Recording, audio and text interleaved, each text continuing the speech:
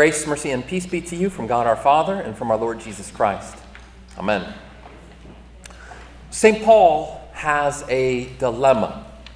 In this letter to the Ephesians, he's developing the mission of the church. If I can just quote his words from right before where our text began this evening. This is in Ephesians chapter 3, verse 9 and 10. He says verse 8. To me, Paul says, though I am the very least of all the saints, this grace was given to preach to the Gentiles the unsearchable riches of Christ, and to bring to light for everyone that what is the plan of the mystery hidden for ages in God who created all things, so that through the church the manifold wisdom of God might now be made known to the rulers and authorities in the heavenly places.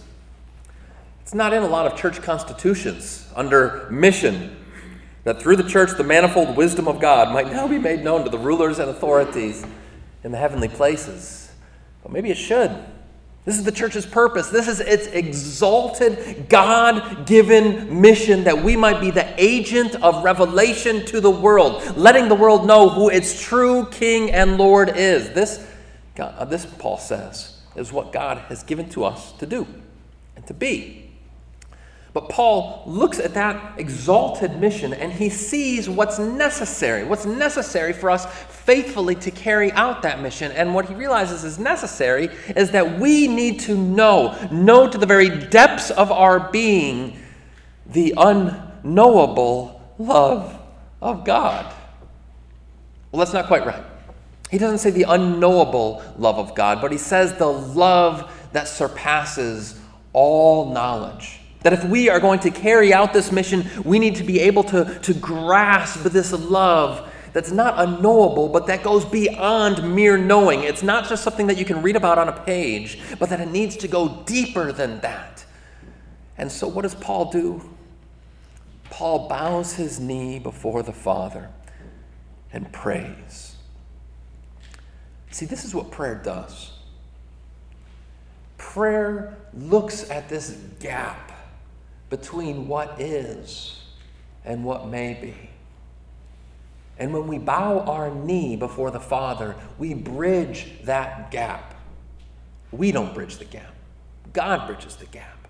But he uses prayer, this gift of communion with him, as a way for us to lean into what is not yet, but what we can have this faith-filled imagine, to see, to envision, and to lay that before him and say, Lord, we can't get to that place, but you can bring us there. And so Paul bows the knee before the Father. And what does he pray for?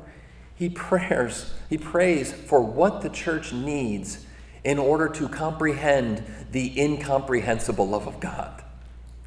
If we are going to be able to grasp and to own for ourselves this love, how deep, how wide, how high, what do we need? What's on Paul's heart in this prayer? And that's the privileged place that we have to be this evening, is to overhear that prayer, to eavesdrop on Paul as he bows his knee before the Father, as he's trying to bridge that gap and connect with what it is for us to know that unknowable, beyond all-knowing love of God. And there's three things in particular that I want to lift up for us out of this text this evening. And those three things are strength, companionship, and finally, imagination. Those three things. So go ahead and pull out your worship folder or your Bible if you like. We're going to walk through Paul's prayer here in Ephesians chapter 3. First of all, what stands out to me are the potent vocables in Paul's prayer. What is he praying for in verse 16? That according to the riches of God's glory, he may grant you to be strengthened with power. It's almost redundant there, to be strengthened with power. And again in verse 18, that you may have strength to comprehend. And it's almost like, Paul, is this a prayer more about mission or about muscles, right? We need to have strength. But if we understand this kind of strength strictly in a worldly sort of way, we're going to misunderstand the nature of Paul's prayer. I mean, let's do a comparison and contrast in strength. Strength from a worldly perspective means that you yourself have the ability and the capacity Strength, as we typically talk about it and think about it, means that you are self-sufficient, that you are capable within yourself to carry out a task, to do this thing. You have that strength. But that's not what Paul's talking about here. The strength that he has in view and that he's praying for the people of God is not this kind of worldly strength, but it is a godly strength. And a godly strength touts not its own self-sufficiency, but instead its self-insufficiency. When we have the strength that God gives, then we have a Christ sufficiency rather than a self-sufficiency. You with me? We want so often to lean onto our strength, and there's a telltale sign when you are doing that. I feel this all the time, and maybe you do too. It's those moments when you can feel yourself, as Samwise Gamgee puts it in Lord of the Rings, like you are too little butter spread over too much bread. See? Those moments when you feel like you're just worn out, tuckered out, and okay, this person needs one more thing, and if somebody else asks me for anything, I tell you what, I'm just going to explode. Those moments when it's like we're a car that doesn't have the oil and we still keep pressing with the engine. Choo, choo, choo, choo, choo. It's when we're serving with the strength in ourselves. What Paul is praying for here is not that you and I would be self-sufficient, just the opposite. That we would recognize our self-insufficiency and instead avail ourselves of Christ's sufficiency. That all-sufficient power of God, which is made perfect in what? In weakness. In your weakness and in mine. And in that place of strength in weakness, you learn afresh the love of the Lord. Because you realize, Lord, I was not capable of that. That task you called me to, that experience I was enduring, I never would have thought that I could do it. And you were right. But instead, you found reserves that you never knew you had. This weekend, some of you know I'm with some friends, some college buddies. And one of them has gone through a terrible divorce. His wife just walked away from the family, and he said that it has been a pain beyond anything he could have possibly imagined. He has fought tooth and nail to try and hold his marriage together. And I was asking him, what's something that you've learned about the Lord and about yourself through all of this? And he said that I have a strength in God that I never knew was there. That I have a strength in God that I never knew was there. He recognized that in himself, he could not possibly endure this. And I don't mean to make light of it. It's not like he's just cruising right through, like, hey, it's a piece of cake. What's next? But it's helped him to realize that in that place of strength in weakness, he's learning the love of the Lord afresh. So as Paul is bowing his knee before the Father and praying that we might know the unknowable, the love of God that surpasses all knowledge, this is the first thing that we need, is that strength in weakness, God's strength. The second thing that we see in this prayer that we need in order to grasp this knowledge is companionship, the fellowship of the body of Christ.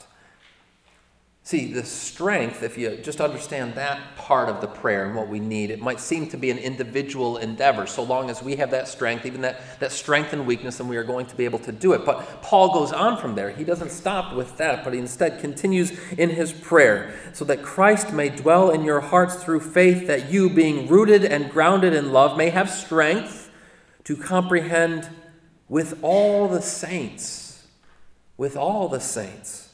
what is the breadth and length and height and depth. This is a kind of communal comprehension of the compassion of God. It is not merely understood individually, but in fellowship, in companionship with your brothers and sisters in Christ. And why is that? How is that so? I'll give you two ways. The first is in our shared stories. Our shared stories. See, this love of God is broad country, right? To experience and to know his forgiveness and his grace is a broad country. And so with one another, it's like we are sharing field notes from that experience of living in relationship with the Lord. We need to hear from one another how you have known his love in Christ, how you have been the beneficiary of his blessings. And in doing so, in sharing that with one another, then we're able to develop a deeper appreciation of all of this height and width and length and breadth. If all you know is your experience of his love, then you're going to be poorer for it. We're not able to grasp all of it in ourselves. In fact, if God was to funnel all of his love into every single one of our human minds, it would just be... But instead, he has entrusted his love into the fullness of the body of Christ. And so there's those shared stories.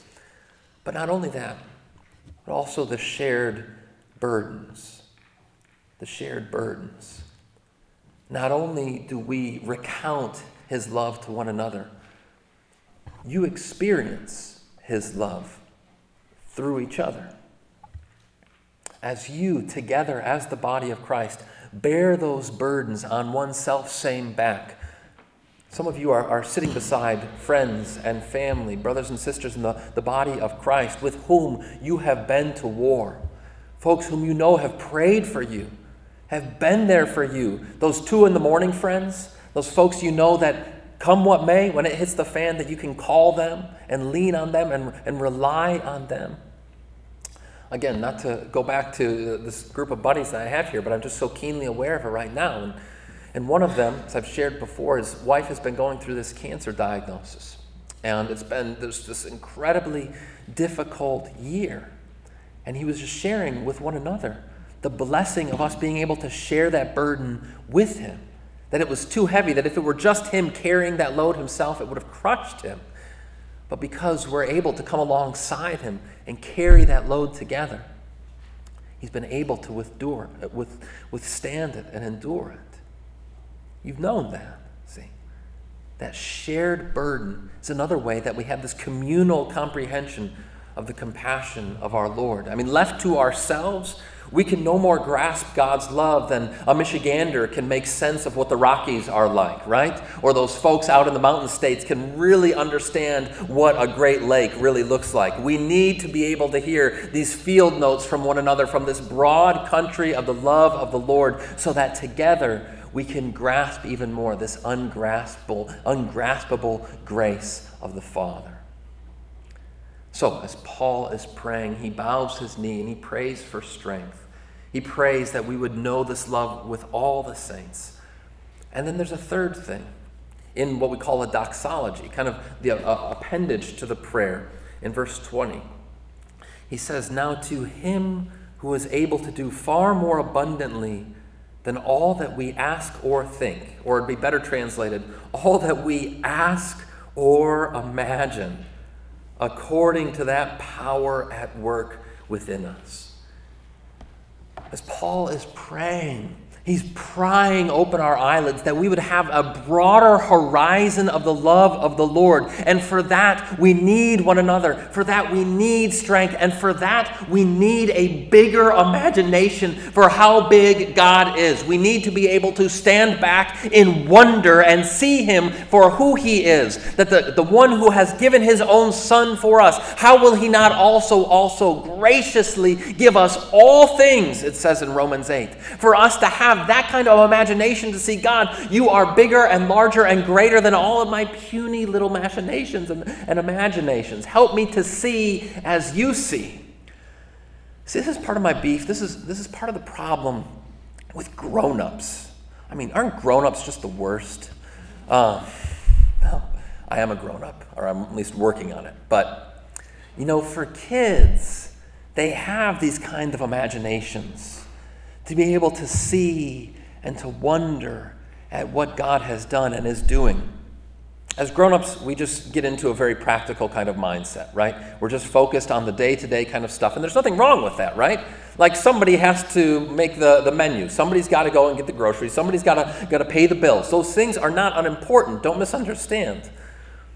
But we also need that kind of faith of the child, the imagination to be able to step back and look at God's grandeur. So I learned so much spiritually from my youngest daughter, Ellie. And the other day, we're down at the lakeside. And it was just one of these beautiful days. We're over there at the South Bluff, the place that we're technically not supposed to go to. Nobody's quite clear on this, but we all know secretly it's like the best beach around, but don't tell anyone. So we're down there, and it's just a beautiful day, blue sky, and we're out there just standing before this immense big lake, as we call it, right? A great lake. It always seems like it's just kind of failing words, but Ellie is standing there on the water's edge and just kind of looking at all of it, and she's like, Daddy, look at God's love. Look at God's love. And that's helpful to me, actually. When we think of the height and width and length and breadth of the love of the Lord, I think sometimes we imagine that God's love is just like some puny little container. Like, okay, gosh, do we have anything left in here of God's love? We're about to run out. We need a little bit more here. But instead to look out on this brilliant blue lake and to see this is just a little picture of what God's love is like, that our sin is just this little drop, this fleck in this giant, great, vast mercy of our Savior. For us to try and have these imaginations, and if this God who so deeply and profoundly loves us and then looks at you and me and says, come and ask of me and it will be given to you, seek and you shall find, knock and the door will be open to you. And we're like, God, I just don't know if you've got the time. It's like, child, I have all the time there is. As we kneel beside St. Paul, and let these words of Ephesians 3 be impressed upon our hearts. My prayer for you and for me is that we would pray bigger, that we would think larger, that we would not shrink God into being some minuscule, puny Savior, but to recognize him as the God of all creation who stooped down into our world, who laid down his life and took it up again, and now who says to you and me, give me all you got.